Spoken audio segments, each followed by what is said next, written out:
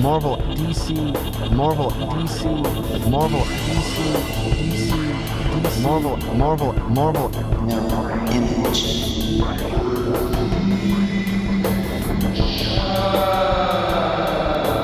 We create our own realities and words. That's disgusting. Hello. That's disgusting. Hello. Hey, everybody. Welcome to the Geek Chat. Welcome to the Geek Chat. Welcome to the Geek Chat. The Geek Chat. Thank you again for tuning in and everybody, checking out the and Geek welcome Chat. We're here live every Monday Sorry about from 6 to 7 on MixLR. Sorry about that. Welcome Wow. to another edition of the Geek Chat. I'm Desmond, I'm Rich. and we're your hosts for this hour-long or so journey into the comic book frontier, in which we give you tons and tons of number ones, because that seems to be our shtick. I don't know about tons, but we got a bunch of them. We give metric tons of number ones. Wow. That rhymes. Metric tons of number ones. Look at you. You're a poet and you didn't even know it. Ooh. So, thank you for tuning You could in. write rhymes for Vanilla Ice. Wow, really? Yeah. That's an honor. So every Monday, from 6 to 7, Rich and myself will give you our take on some of the new comics that are coming out, comic books you should be reading, comic books you might want to skip, but just generally giving you our review of various comics that have come out in the prior week. So thank you so much for tuning in. That is right. Go ahead. Go ahead. No, here. I was going to say we have 4 new number ones and kind of a magazine / preview of a number one that Image put out. And we're going to check in with our Superman, Dying Superman, in this week's issue, because it is a weekly march to his death. And we are going to give you our review of the final, the long story of Standoff at Pleasant Hill.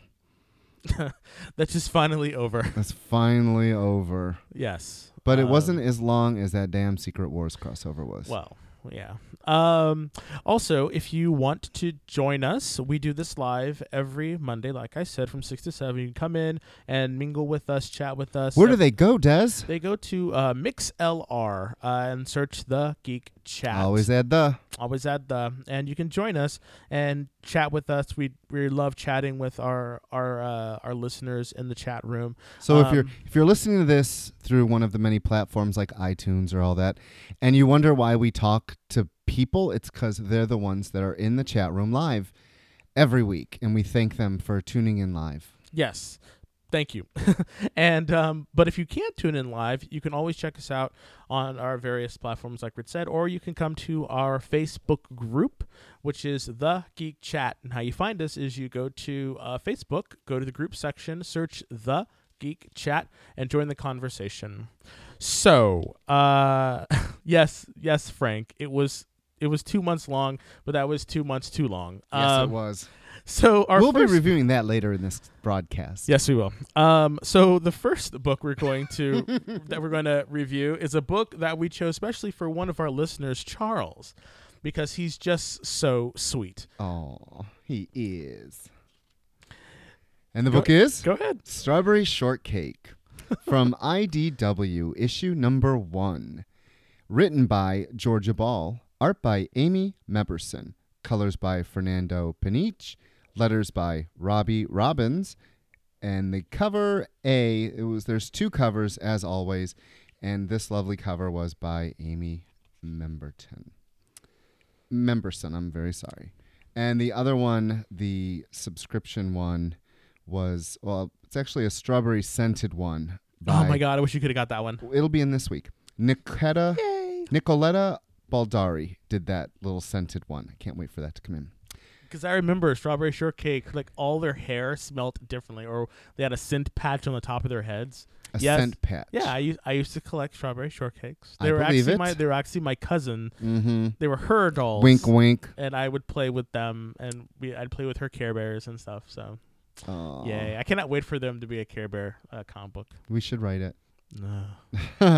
So what did you think of this? I'll be honest, I was a little disappointed. This is an updated version, which everything is updated, and that is fine. They're just as cute. They have big heads and little bodies.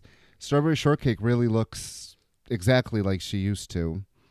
They gave her a little. I mean, they tweened her up a little. They bit, did, but at least none of these girls have giant boobs. I was very happy to see that. It is very age appropriate. I'll give you that. The story is very simple, and it has to be because it's an all ages book, but it's not. So it's not mind-numbingly. It had a plot. I thought there was a lot of drama involved. You know, the evil pie man is this weird hipster guy, and it's a baking contest. I didn't realize. And of course, he cheats. And if he cheats, and gets them, gets people disqualified. And a condescending grandma who thinks she's always right. And those are bugs, right? Yeah, they're bugs. That's always thought was kind of weird because I guess it's like a strawberry patch. Yes. So there's bugs in like strawberries. So I like that the bugs are not villains. They're just kind of like they just kind of do everything. You notice that? No, yeah. Well, there is no clear villain. There's just a guy who does bad things in a world of these girls. There was a villain. Yeah. There was a villain in the original one. And yes. But I love what you said when we were talking about this comic earlier. There was one thing that kind of annoyed you. There is. And I thought it was very, very fun and interesting because it makes total sense. What annoys me is the fact that it's bad enough you can't walk down the sidewalk without someone being on their goddamn phone, ignoring everyone around them. And now we're teaching our children to do the same thing. This book has tons of fucking cell phones in it. Yes. They're taking pictures. They're taking... Like in one picture, he was having that stupid selfie stick. No, in multiple pictures. Well, yeah, that selfie I stick. was just... really? No. For me, that's a no. Yeah, I was a bit taken back by all of the selfies that he was doing, and he was always like texting, and she's like, did he even make a pie? Yeah. How did he make this pie? Yeah. No, Paul. Bitch pudding was not in this episode. Nope, not in this one. Not in this one. No bitch pudding. Barry can bloom. I love the little words that they say when things happened. It was cute. It's going to be in all ages. I'm glad that we got it for for kids because, like I said, it's pretty for young kids that don't know how to read, and it is something for all ages. Yes. I mean, will I pick up number 2? Probably not. But Don't you want to see what happens No. with the Pie Man? No. I mean, I might pick it up as a trade because it'll definitely be traded. Oh, yeah. I don't know. I feel sometimes children's books like these work a little bit better if they are traded because you can kind of get in and out real quickly, And you do like getting in and out real quickly. Well, I'm a busy man, so... So the next book... Way to make that dirty. I didn't. So the next book we're going to do is from Black Mask Comics. And this is a book that Rich really, really enjoyed, and then he wanted me to read it, and I was like, I don't know. The book is called 4 Kids Walk Into a Bank.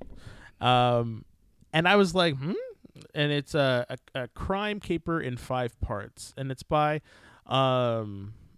by Black Mask Studios. So it's really awesome that we're, reviewing books that are not from the normal book publishers like Image or Marvel, DC, Dark Horse even. So it's good that these people are coming out with new types of stuff. So I don't know. This was it kind of talked to my geekiness. Yes, I knew you'd like it because of the gamers. See, that was the thing. It references like Dungeons and Dragons.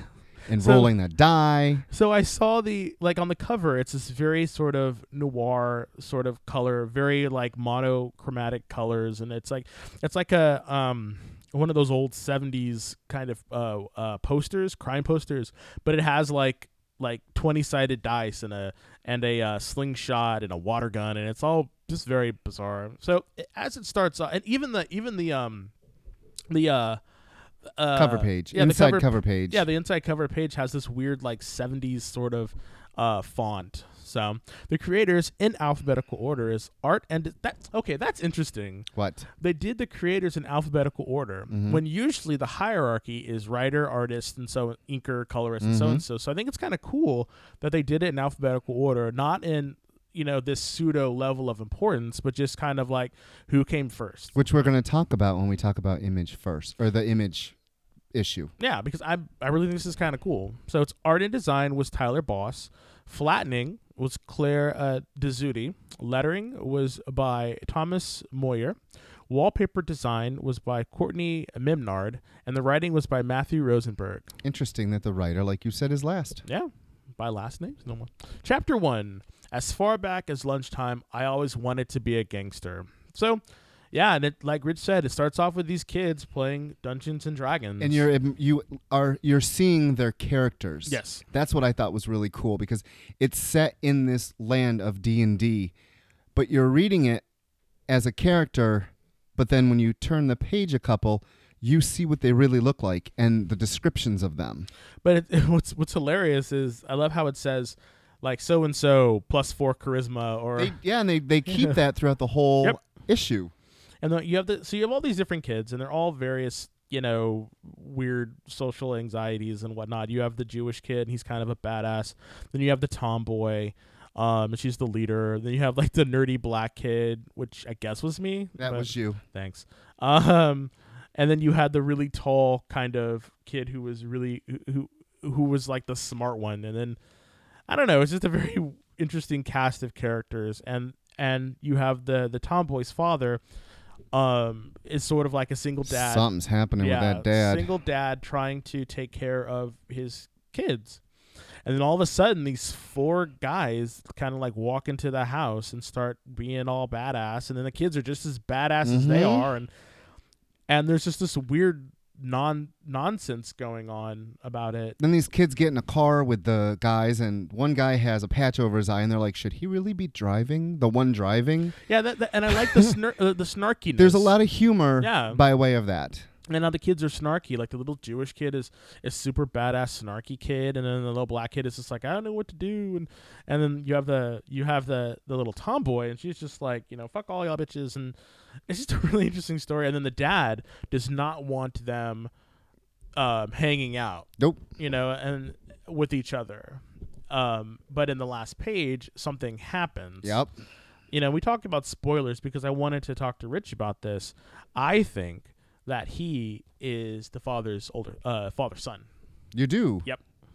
Oh. Yeah, the main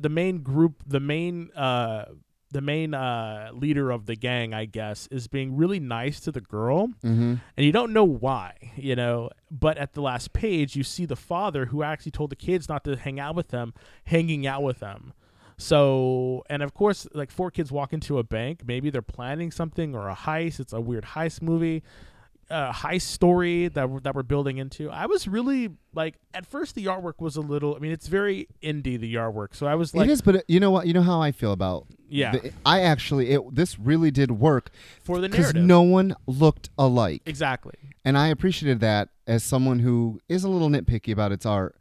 The art was very, very well done. Yes. The panel layout, the page layouts, and the panel layouts in this book also, I don't know if it was the writer or the CB section when the kids were all talking to each other on the CB radio, and then that trucker gets on and starts talking to them, and they're like, what? It's just weird shit like that. So they were actually moving the plot forward, but still being able to inject this kind of weird humor into it, Like there's one page that has 9 panels on it, and then the next couple pages it's 6. There's 24 panels on this page, and it works. It really does tell the story with just using heads and emotions. And as the art, I don't want to call it simple because it's not, but you can definitely get the people's emotions, their eyes, their mouths. I really liked it. And at the end, when they're trying to the kids are doing their investigative work, it really worked. It was humorous at that the one kid is bored and... The little Jewish kid who's like the little asshole. It's just like, he was just so bored. It's like, what's going on? Why can't we find out what's going on? I'm tired of this. This is bullshit. So I want to tell you, this writer, Matthew Rosenberg, is going to be writing Civil War II, The Kingpin 4-issue mini special. Okay. Has he done anything else for Marvel? Because I have no idea. This is his debut, I believe. And just reading this book, the 4 Kids book, I'm really willing to give Kingpin now a try because his writing on that #1 really, really impressed me. So I'll give this. It was Kingpin. I'm like, why the hell are we going to write about? But you know what? I'll read his because I think he might be able to get that. After reading 4 Kids and the seriousness of it, I think that him doing a Kingpin might work. But he might. But again, like you were saying, it was serious, yet it had like there was something going on, and this is, if this is going to be his heist movie, then I want to see how he can do a heist as well. So it's a really good book, you guys. You should definitely check it out. Well, we sold out because I recommended this book the whole week. So I'm going to be ordering more. So if you do want it and you shop it, whatever, let me know that you want one. So what do you want to do next? Do you want to do a one of the big two now? We've given a lot of love to the all right, to the indies. So let's do. We have more indies to come. Yeah. So let's do the one DC book that really seems to be, being okay for us. Although I think you didn't like this episode. This 4 issue. Well, it's not issue 4. It's part 4 of the Dying of Superman. Was a bump in the road for me. So it is Superman Wonder Woman number 28 from DC Comics. The story and words were Peter J. Tomasi. Art was Ed Bennis. Colors Alex Sinclair. Letters were Rob Lee, and the cover was Paul Renaud. So it ended last we met. Wonder Woman was pissed off because she was the last to find out he's dying. And she comes in and she tears into the Fortress of Solitude all pissed off. And now we get that story. Not very, solitudinal, if everyone knows where it is. Don't you think? Yeah. Well, they're doing it. I mean, that's... Oh, yeah. Yeah, of course. They're doing it. Yeah, that's where they go. I wonder if she has a key. Like, why she didn't have She can lift that key. I would think so. Like, she could just come in and be like, Clark, what are you doing? Yeah. And that is exactly the first page. It says Clark. And then, you think that she am would I call the him last Kal-El, to know? though? You think that she would call him Kal-El because that's his real name? Or... real quick, just a sidebar. Isn't it weird that everyone calls him by his Earth name and not his... except for Kara. Yeah. She calls him Kal. Yeah. So I always thought, when they call him Kal because that's his real name, except for Clark, because isn't Clark his slave name? Is he Prince now? Well, he's dying, so it don't matter what his name matter is. Anymore. He'll be gone in like 3 issues.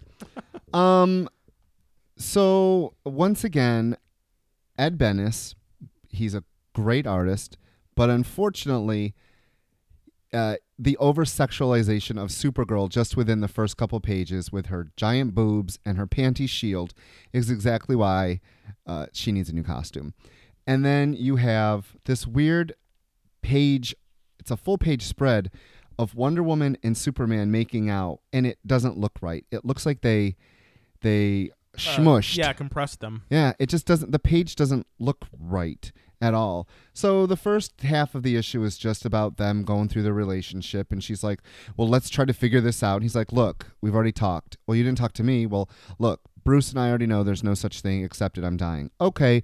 Then we move the story forward. I'm like, okay. And that's where the story really fell apart, as if the first couple pages weren't bad enough. Now we go back to threads from the prior Superman, which I didn't read and you didn't read. Nope.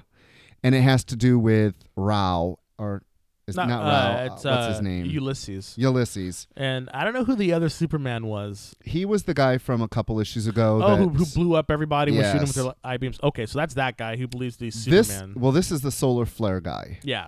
That somehow absorbed Superman's solar flare that I guess people didn't like, and the creators are like, oh, I guess we're going to just not do this anymore because it really was a stupid power. But now he's back. So he's back, and he just happens to be in the level above the guy that beat up Superman and Ulysses. And from there, the whole thing falls apart. I did not care at all. Then the fake Superman thinks that he's Superman and that he's the one that loves Diana, and they fight. And right? Yeah, I did not understand it.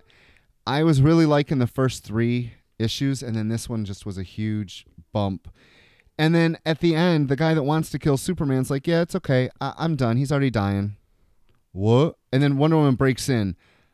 No, this did not work for me. For me, the main reason why it didn't work for me was because I didn't read any of those other issues. So I didn't understand, like, I didn't read the whole Ulysses and the solar flare and any of that stuff. So for me, I was kind of lost. Yeah, but he made it work for the first 3 issues. He gave us enough to where even people did, because it's been written, Peter Tomasi's been writing this the whole time. It's his crossover. Yeah. And he did a great job with the first 3 issues where he gave us just enough to care and let us know what was going on. And then this issue, he references stuff, and I just like, well, Okay. But that was the thing. I think he's just trying to wrap stuff up, because he didn't write that Ulysses and the flare. He didn't write that stuff, So I think he's just trying to wrap everything up. The thing that made me feel kind of like what is just how Wonder Woman was just like, okay, she was just like, don't you know magic? Don't you know gods and shit? Like, can't you? I don't know. It seems like he's just like, he's resigned that he's dying, and she's just like, okay, My other thing is, didn't they break up in one? Like, I could have swore in one of the issues we read, they broke up, and yeah, and that was never resolved either. Nope. If they're back together or not. So I don't even know if they're supposed to be back together. So their love affair has been sort of weird. Before he was dying, or before he lost all of his powers and all that stuff like that, I really liked that book. I liked that what they were doing. I liked them together as this, Sue Woman, Wonder Mana. I don't know. It's this combination of their two names. I don't know, but I liked them together as a team. I didn't think that I would, because I was so used to seeing Lois and Clark, but seeing Superman and Wonder Woman worked for me. Although I still believe that her ultimate soulmate is Batman, but that's just my own, love. I really think that they should be together, but I don't know. When he started dying and they added that to stop laughing at me. I had a thought I don't want to share with the listeners. Okay, then no. But yeah, I just kind of was like, that's all? This is someone that you love, that you care about, that you go to the ends of the earth and fight all these things? You had a fucking comic book Well, I together. guess once he told her that, Bruce said it can't be done, that was the end of it. Yeah, because Bruce is the end-all, be-all of everything. And how shitty is it that Bruce would tell her, "Oh, I thought you knew. Sorry." Well, actually, to tell the truth, I think that that's sort of natural, because he believes that Clark would have told her what's going on. So, and Bruce kind of is just kind of like, hey, this is what's going on. He's very kind of matter-of-fact about certain things, I wonder what Bruce will get in Rebirth. What do you mean? It's just the way that he's being written in different books. I'm just wondering, what are we going to get? The dark and broody? Are we going to get the I know everything? Are we going to get a combination of everything? Probably a combination of everything, and I really hope that they do. Now that post 52 Superman will be dead, that does clear the way for Batman and Superman to Batman and Wonder Woman to get together. I really want them to get together. I really do. I really liked in the old comics when they were kind of flirting, and they're like, I liked that. So make it happen, DC. I know you're listening. So the next book we're gonna review, and I'm actually surprised by this, that I actually like this book, is the Micronauts #1 by IDW. For all you old school cats out there, Micronauts, Marvel did it. Old school cats? What are we at a jazz club now? Yes, we're gonna hand out some jazz cigarettes later. So it's written by Cullen Bunn, who is becoming one of my favorite writers. Breakdowns was by... Okay. This is the one thing about this book that I just did not care for. Ooh, what? Was the breakdowns was by one person. So overall... So what the breakdown means is they did the basic character designs, the breakdowns. They did the thumbnails. They did all of the sketches and everything. But the finishers are the people that come in and they put down the solid lines. Put down the solid lines. They color it, or they ink it and they color it and all sort of stuff. So the finishes was by Fico Ossio, Max Dunbar, Jack Lawrence, and David Balladone. The colors was by David Garcia Cruz, Jonah Lafuente, Thomas Deere, and Jean-Paul Bove. And the letters was by Tom B. Long. So, okay. So what you have in this book then, when you have basically two different one artist that's setting everything up, then you have one artist that is doing the finishes in their style and inking in their style. Then you have another person doing it, finishing in their style and inking in their style. It creates a disjointing from my opinion, it makes it disjointed for the reader, because the inks, because all the characters look the same. It's just the inks from page to page are from section to section are different. So you go from this really hyper detailed, very crisp, bright colors and inks to these sort of cartoony type colors and very light color, very light inks, and it just kind of it loses the impact of the book. And that was just something that I just did not care for in this book, because the art style is solid. I mean, it's cartoony, but it's a solid, art style. But the inks just and the finishes just take it to a different level. So that was my one complaint about the book. But other than that, the characters are great. The story there's this nebulous cloud that is destroying parts of the Micronaut universe, and the Ministry of Science is trying to understand what it is, even at the cost of their own scientists. And we have these, the Micronauts, which are sort of like pirates, going in, and they get caught up in the middle of it. That's pretty much it. So a little history of Micronauts. Yes, please give us a history, because my So Micronauts history all is started because of a toy line. Toy line started. Marvel had the property from 1979 to 1986. Then Image took it over from 2002 to 2003. Devil's Due had it for 2004, and now IDW has the property. When Marvel had it, there was Ran, Princess Mari, and Bug. They cannot be used. I tried looking into who has rights to what. Well, Bug and them were from Marvel, though, right? Correct. That's all those right. Marvel's not going to let them have those characters. No, but it had to do with rights. That's one reason why Marvel lost it, because they wanted to do something, and the people that actually hold the rights told them no. And I think that's when they lost it in 86. And then Image took it over. I don't remember the Image or the Devil's Due at all. Did Image do anything? Image, yeah, it ran for a year, from 2002 to 2003. I completely missed that, and I completely missed the Devil's Due version of it too. So the reason why, we still have the Baron, and we still have Biotron. They are Acroyer and all them.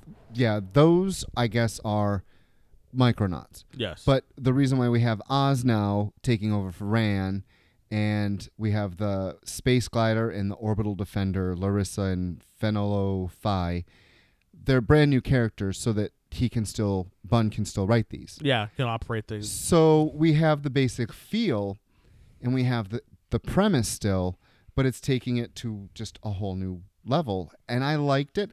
For me, I agree. Some pages look better than others. Definitely. I love David Baldion's art style. He did a bunch of X-Men books, and I really liked his. It is a realistic but cartoony at the same time. Like, he understands the form, so he can make these look cartoony. To me, this was one giant feature animated film that I'm reading. Like, some of it I really liked. And that's what I mean. It's like an animated film that it was was really cool. Like, when we first meet the Baron, I was like, I love this page. It's gorgeous. Right? And his wife looks amazing. Yep. And then those inks just look amazing. Yeah, and then but before it did get a little cartoony. And right? I don't know why the colorist chose the background of pinks and yellows. Yep. It took away from everything Correct. that had Yes. gone on. Yes. Some of the pages look amazing. The fight scene, okay. And then the end, I really liked how they just ended it. An explosion. And I think having it end like that really makes you want to go, what happens next? Yeah, I'm gonna the pick last podcast we were talking about endings and what things make you want to pick something up and some things that don't. And the ending of this made me go, oh, okay. And I want to know more about this world. Like, at first I thought, because of the long history and whoever had it and Disney and all this other stuff, I was thinking, And the rights. And the rights. I was thinking, okay, I don't know what we're gonna get, and then we got it, and it was great. I really liked this book, and I was pleasantly surprised. Again, Colin Bunn is really becoming, a writer that I can really feel what's going on. Real quick though, just want to address the peanut gallery a little bit. I'm sorry you didn't like it, Charles, but it was great. Even when Marvel had it, it was still a little fun. So this is not bad. And no, Frank, it wasn't another Terrigen Mist outbreak that's killing these planets. No. So Just wanted to make it known that no, that is not what's going on. So, neener. Thank you again for tuning in and checking out the Geek Chat. We're here live every Monday from 6 to 7 on MixLR. If you miss an episode or any of our other episodes, you can check out this season and any other season that we've done before on SoundCloud. Search the Geek Chat. We're also on iTunes, Stitcher, Tumblr, and on Instagram. We are also on YouTube. But again, always search the Geek Chat. If you want to talk to Rich or myself, you can always join the Facebook group, The Geek Chat. Always search the Geek Chat. And no, Frank, I'm not turning into Ed McMahon. Damn it. He said I was turning into Ed McMahon. Are you giving away money? I could. We could have a little Star Search going on here. Beyonce lost. She did. Now she's the queen of the world. All right. So before we get into the two books from Marvel that we're going to talk a lot about, Image released their previews. It was the July issue, number 1. For the draw for the Walking Dead people, it has Negan's origin, and Negan is really big in the TV show right now. He'll be coming back. We'll see who he killed. And in the comic books... They didn't show you who he killed? Oh, no, it was a total cop-out. In the comic books, Negan was introduced in issue 100, and that was forever ago. We never really got his origin. So we're going to get little 4-page origin stories in each of this, and it'll probably be collected at a much, much later time. Oh, this is not the only thing I totally thought that this is chapter 1. Oh, okay. I totally thought that was it. And I was like, wow, no. Only 4 pages. These Walking Dead people are going to be pissed. No, it's an ongoing in it. But we just learned that even before the zombie apocalypse, Negan was a dick. That really is all these 4 pages showed you. I don't read the books. This is all you, dear. I don't read it. But the whole idea behind this Image previews is it's like the old Wizard magazines minus all the price guides and the DC Marvel loving. This is just them, the different creators, writers, inkers, colorists, pencilers, giving little interviews about their work. And if you're an Image fan, I think this is a great little magazine for them. Yeah, for $1.99. For $1.99. It has interviews with Marjorie Liu. She talks about Monstrous, so if you like Monstrous. And that was a really cool interview. It previews the new Snot Girl coming up, written by Brian Lee O'Malley, who did Scott Pilgrim and Seconds. And then art was Leslie Hung, colors by Mickey Quinn, and letters Mar Odomo. Yeah, they write something about anything now. And literally, it's a woman with snot coming out of her nose. But did you read the interview, though? No. Oh. I didn't read that interview. So the whole thing, I did. I read most of them. I was just the whole thing with this is it's going to be about fashion blogging. So the comic is going to be about this girl who, when she does it's all about the damn internet. So when she takes her pictures and she's got her 1 million followers, she's perfect. But the one thing that's wrong with her is she has bad allergies. So she's always got snot coming out of her nose. So she's trying to live a normal life, but she really wants to be this Kim Kardashian type of person where everyone follows her every move. That's what this book is going to be about. And not only look at me so excited about this. Not only is there an We're interview, gonna be reviewing this. We're going to be reviewing we will, this. You yeah. hear it now. Not only is there a review, but there are preview pages, which is really cool because you get a feel of what the book's going to be about. Yes. Then they talk about a new book, which I'm actually kind of excited about, called Throwaways. Caitlin Kittredge and the artist Steven Sanders. Now, for all you listeners, this was before we actually were doing podcasts. Steven Sanders did the Sword book. Do you remember the Sword book where that's a million years ago. He turned the beast into a horse. Yes. So in my head, when I hear Steven Sanders, I'm like, ugh. But they show you previews from this new book called Throwaways, and I'm like, this looks pretty good. Like, he can draw people. And I was like, cool, I can't wait to read it. And the thing that got me was this one guy goes to like this, it's in the Mission, and he's going It's based in San Francisco? Yeah. So he goes into this meeting, and the guy's like, well, so you want to talk? It's a support group. And the head guy is like, and that's why Charles, Captain Crandall, everything 5x5. And I'm like, what is this, Buffy? And then he shoots the guy in the head, and I was like, okay, I'll read this. Like, that was pretty fucking cool. Violence, yes, bring it, meow meow. So there's a lot of other things. You should check this out. I read the China Gluckston major because she's or China Gluckston interview because she's a friend of mine, and I really like Blue Monday. So I thought that was really Blue cool. Monday's coming back, Yep. and a colored edition.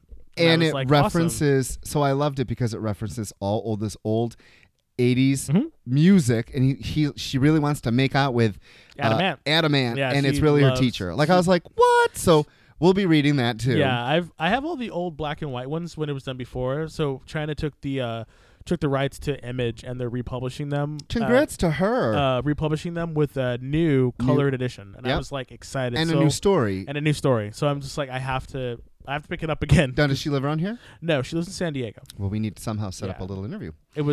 I'm so excited that this is coming for her, and I was just like, yay. There's also a preview of Scott Snyder and Jeff Lemire's new book, AD After Death, and it's a good couple pages to really show you what the book's going to be about. And there's a shop spotlight, and it was one of my former customers who's opened a store. I was like, look who that is. Wow. Now, one of the things I really want to talk about is, real quick, I know you're all bored, there is a piece in here about colorists. And it is the colorist Jordi Belair. And she works on about 10 to 11 books a month for Image.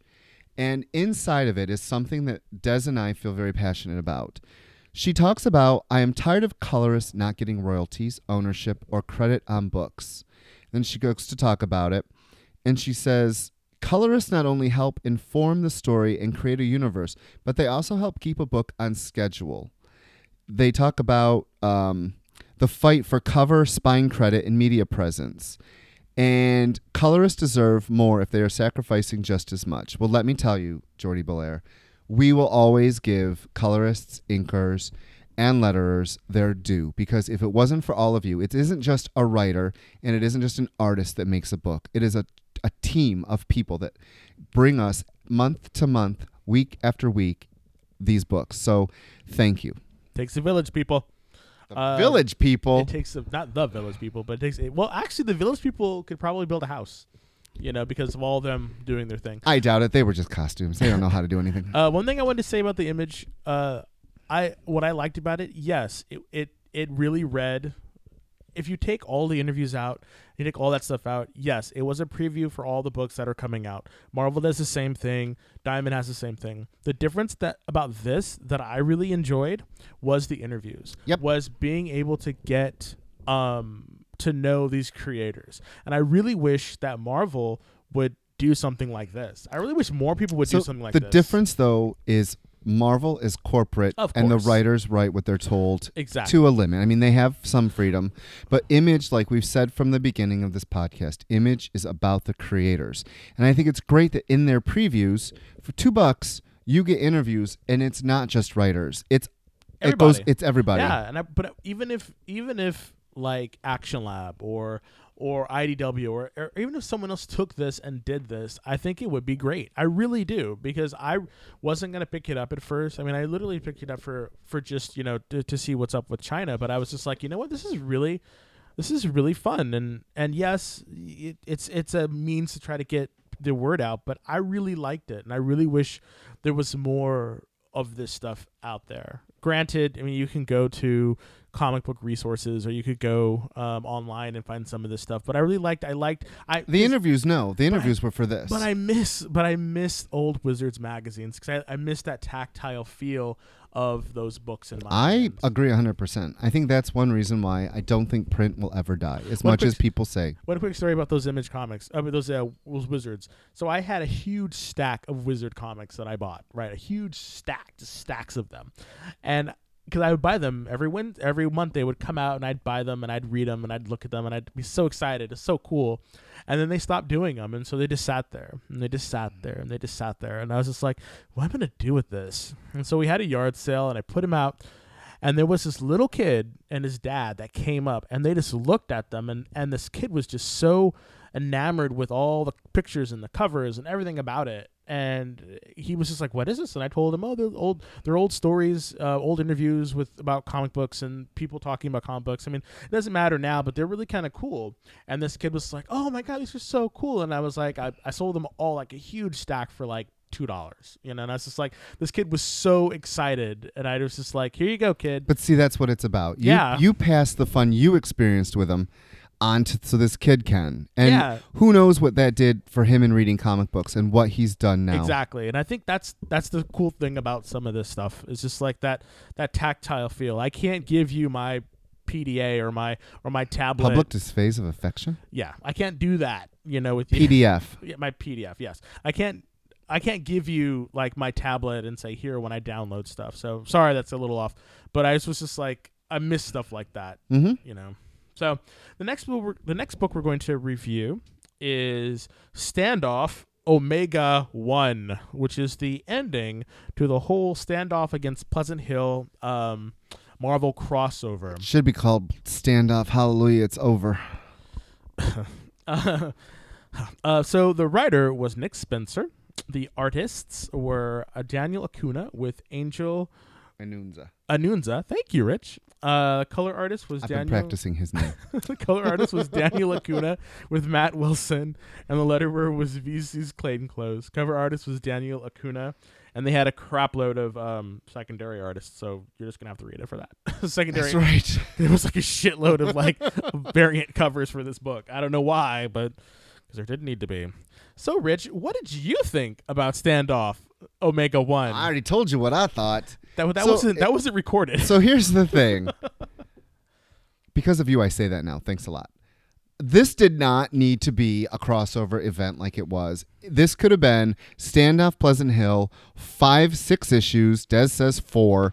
Maybe I'll agree with him. Maybe crossing. It would have to cross into Captain America because it really did. It's got the 3 Captain America brothers in it. It did not need to be in Avengers. It did not need to be in New Avengers. It did not need to be in any of those Illuminati, none of it. Granted, some of the stories were better than others, but boy, Marvel, this was an unnecessary crossover for me. So Frank says in the comments, Standoff wasn't as tedious if you only read the Alpha, Omega, and Uncanny and all the New Avengers and all the New Avengers titles. Huh. Well, yeah. You really needed to read this last issue was no. You could have read Alpha, you could have read Captain America, and this, and you'd have been done. Boop. So the whole purpose of this book was to do a couple things. A, put Cap back in his body, young body, because he's getting his own book. Yep. It was to lead into the Thunderbolts, which starts. And I guess they have an omnipotent child who can do anything on their team. Sweet. It was. And why is this kid friends with like Mocking or Moonstone and all them? I don't know. She's like a crazy bitch. Why would you be friends with her? I don't know. Like seriously. It introduced the new Quasar because we needed that. And who was she? Like, was she introduced? Frank, who was this woman that became Quasar? And like, I have no idea where she's why from. was Wendell?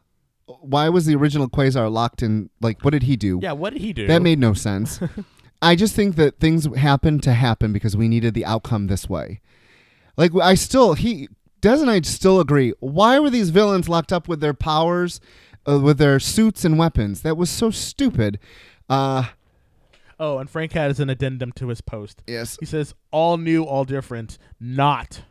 And he repeats, not New Avengers. The other thing this did was really set up what's been going on since AVX. No, since AVX. Yeah. With the Red Skull taking Professor's brain, and we had all that, and and then he's been in Uncanny Avengers, so we know he's plotting something.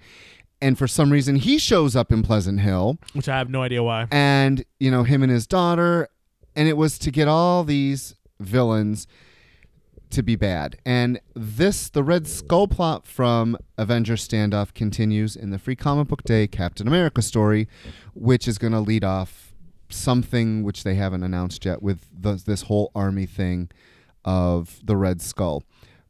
But we didn't need the Red Skull in Pleasant Hill. But Marvel needed it to tell you that this is important. But why? It's like you could have just done it. I would have been more interested about seeing the Red Skull coming to power in the Free Comic Book Day and just having it be connected to what's happening in All New, All Different. Because Or that's what Captain he's America. doing. Or even Captain America. Because he hates Captain America so much. And now he's got 3 of them. Well, 2 plus Winter Soldier. So he must really be pissed. It's like, nah. I don't know. Just the whole thing with the baby doing her thing. And The baby who grows up in every issue. I mean, some artists draw her like she's 13. And some artists draw her like she's 4. And I don't know. And like her big, and when Deadpool's all, big baby's mad, and I was like, oh shit. And then she was flinging people around and making people disappear and stuff. I guess she can't kill anybody, No. because she never killed anybody. And I wonder what's going to happen with the Doctor, because I totally thought it was going to be the Doctor was going to be a villain, as well, but no. And he was captured by Zemo, and he's going to be either making. See, I wonder if they're going to make a Cosmic Cube baby, like a second one.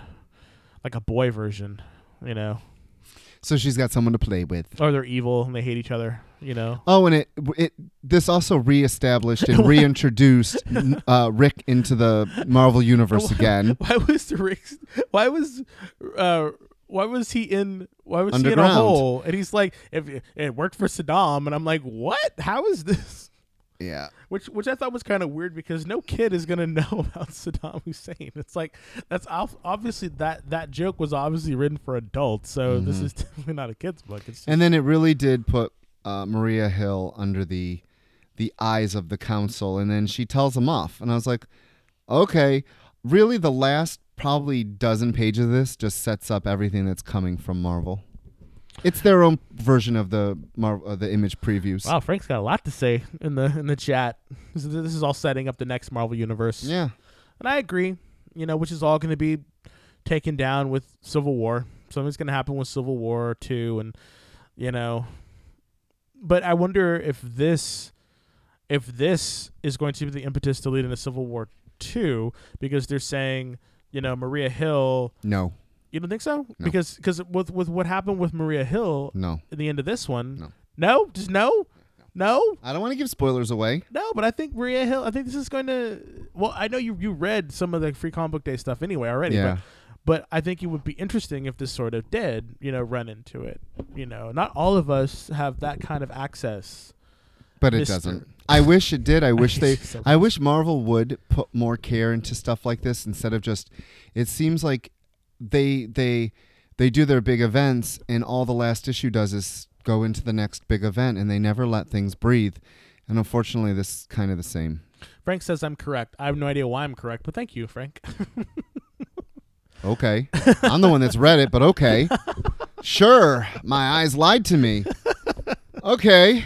So the last 2 books we're going to talk about are books that I actually enjoyed. I am really, really enjoying this man and what's happening to him. It's kind of fucked up, but I enjoy it. One thing I do not like is how some writers tend to recycle stories.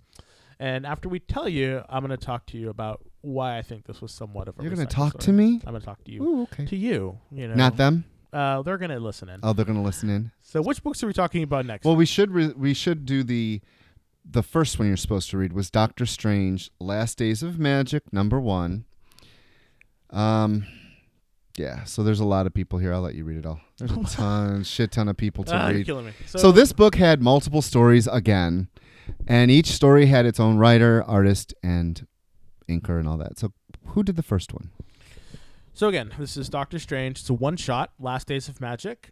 I don't know why it says #1. It's kind of a one-shot. But it's so the first story, and all the stories are sort of interchangeable together as what's going on in the whole narrative. So we have Zelma Santin framing sequence, and that's the framing sequences between each of the other 2 stories.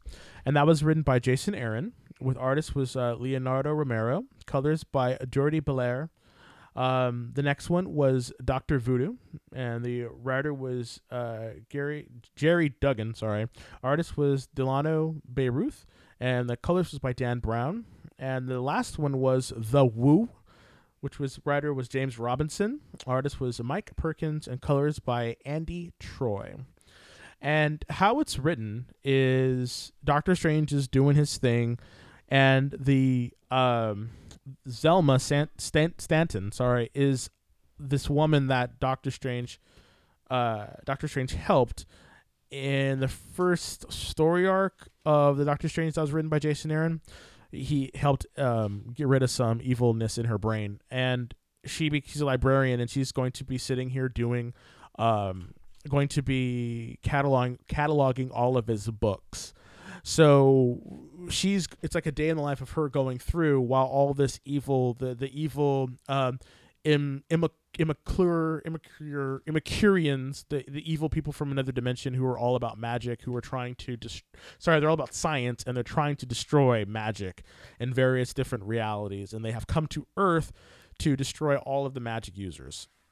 And we are treated to various different magic users on various different parts of the world. Even though Doctor Strange is the Sorcerer Supreme and protects the whole realm of this universe, or the universe that is 616, there are other magic users who protect their little corners of the earth. And it's about them and how these people, these evil science people, are coming in and destroying them. Really great story. The Mexican magic user was fantastic. We got a little Sharknado action going on, which I thought was really cool. He is El Medico Mexico, East Mexico, and he's spoken all Spanish, and I was like, oh damn. They couldn't even put translation boxes, really, people. Yeah, it was not. Yeah, he was not translated at all. So he's fighting people. Then we have the Brother Voodoo story, and it's about Brother Voodoo. And I love that he used science to save himself while using the Prim particles. I thought that was so cool at the end to protect himself. And then we have the Wu, who is a whole new character.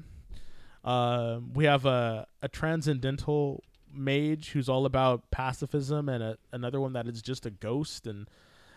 And the reason why we get to see all of these people is because these are the people that are going to become the fighting force that is going to fight against the people that are trying to destroy magic. And yeah, it was just a really interesting story. It just sets the stage, and I'm glad that they did this, because I was very saddened that it seemed like it was such a singular idea about the death of magic, and it needed to span more books. I know that Doctor Strange is really the only magic user, or the main magic user, but I really was hoping that they would add more. So it was good seeing magic. It was good seeing the Scarlet Witch. It was good seeing Brother Voodoo dealing with this, but I really wished that this would have been a crossover, because I believe this is different, and it's more interesting than another, Pleasant Hill or another Civil War. I mean, I would love to. This reminds me of what happened when Hercules went up against the pantheon of gods when the Japanese god was trying to kill everybody. It was one of these really small, self-contained stories that just didn't change the status quo that much, but it was awesome. Just like Battle of the X. The X-Men story that was a long time ago when they had Legion. Yeah, like that one. It's like that's what I wish this would have been. So it leads directly into Doctor Strange number 7, Last Days of Magic Part 2, written by Jason Aaron, pencils and colors by Chris Bacalo, inks by Tim Townsend, Al Vey, Mark Irwin, John Livesey, Victor Olazaba, and Jamie Mendoza. Wow. 6 frickin' inkers. Letters by VC's Corey Pettit, and the covers by Chris Bacalo and Tim Townsend. This continues the story, but this time it tells you a little bit of the history of the heretics. Yeah. And they came from a place, the plane where Sher Goroth is, what I thought was hilarious. They brought that in, yeah. Yeah, they come from the plane that houses Sher Goroth, and they were scientists who fought against magic, and then because they were sacrificed. But he was like Superman. Did you notice that? He was like this evil guy, sort of like Superman, the last son of science people of this universe, and his parents shot him off into space for a better life. Yeah, for a better life. So I thought that was kind of cool. But and then we get to the now, and it shows the magic users, and then the one last old Monaco, the old magic is hiding. But he was the guy. He was the guy in Jason Aaron's run that was saying you have to magic needs to be respected and it needs to hide. And so he was like this old school magician. So he had a stick that had all of his wand had all of his magic in it, and he used all of it to free them and cast a teleportation spell to get them away. And then he sacrifices himself. Like, I'm really excited for the rest of this series, more than I've been for a lot of Marvel stuff. I'm really glad because I enjoy the magic users. I enjoy Doctor Strange. So seeing this like is really like, it's got me pumped, and like, you know, Botchlo's art is just fantastic, and it's just. It is, but I had a couple of problems. Of course, he really needs someone else needs to learn how to design. Don't let Chris Bachalo design people anymore. All his women, the costumes, magic, all of them look alike. Yeah, and in here, they all look just like Magneto's costume. That's true. And no. And the other thing that kills me is the lack of respect for. So magic, Ilyana Rasputin, she's a mutant first. Is a fucking mutant first. Yeah. Her power, her one mutant power is teleportation. That has nothing to do with magic. Well, it has nothing to do with magic. Well, but doesn't she teleport through going to limbo? But limbo's where the X-Men. No, you can't. What if they stopped her from going to? No, nope. I had a huge problem with that. Well, maybe they'll explain why she can't use it. This I read both, and I'm just like, okay. The coloring again in this book, he does his own colors, which I think is cool. But everyone else inks his stuff. So some pages are really heavily inked, like they are dark. But then you get pages with what's her name, Mindy? What's her name? Whatever her name is. Zelda. Yeah, Zelma. Yeah. Where it's like purples, and she goes in the room that you're never supposed to go. So I'm like, oh, okay, what's gonna happen to her? Like I want to see what happens to her. And then the light blues, like the use of color is really cool in this book. And then the end page with the green, the warm greens. Mm-hmm. That's what I'll say about that book. Well, all right, everybody. Thank you so much for tuning in. We love you. We're going to cut a little bit short, only because I forgot to bring power. I forgot to he bring my forgot power his cord. power cord. So, unfortunately, we're going to have to cut it a little bit short. Only by like 2 minutes, so... But we love you. Thank you for tuning in. I'm Desmond. I'm Rich. And we will see you soon. Bye.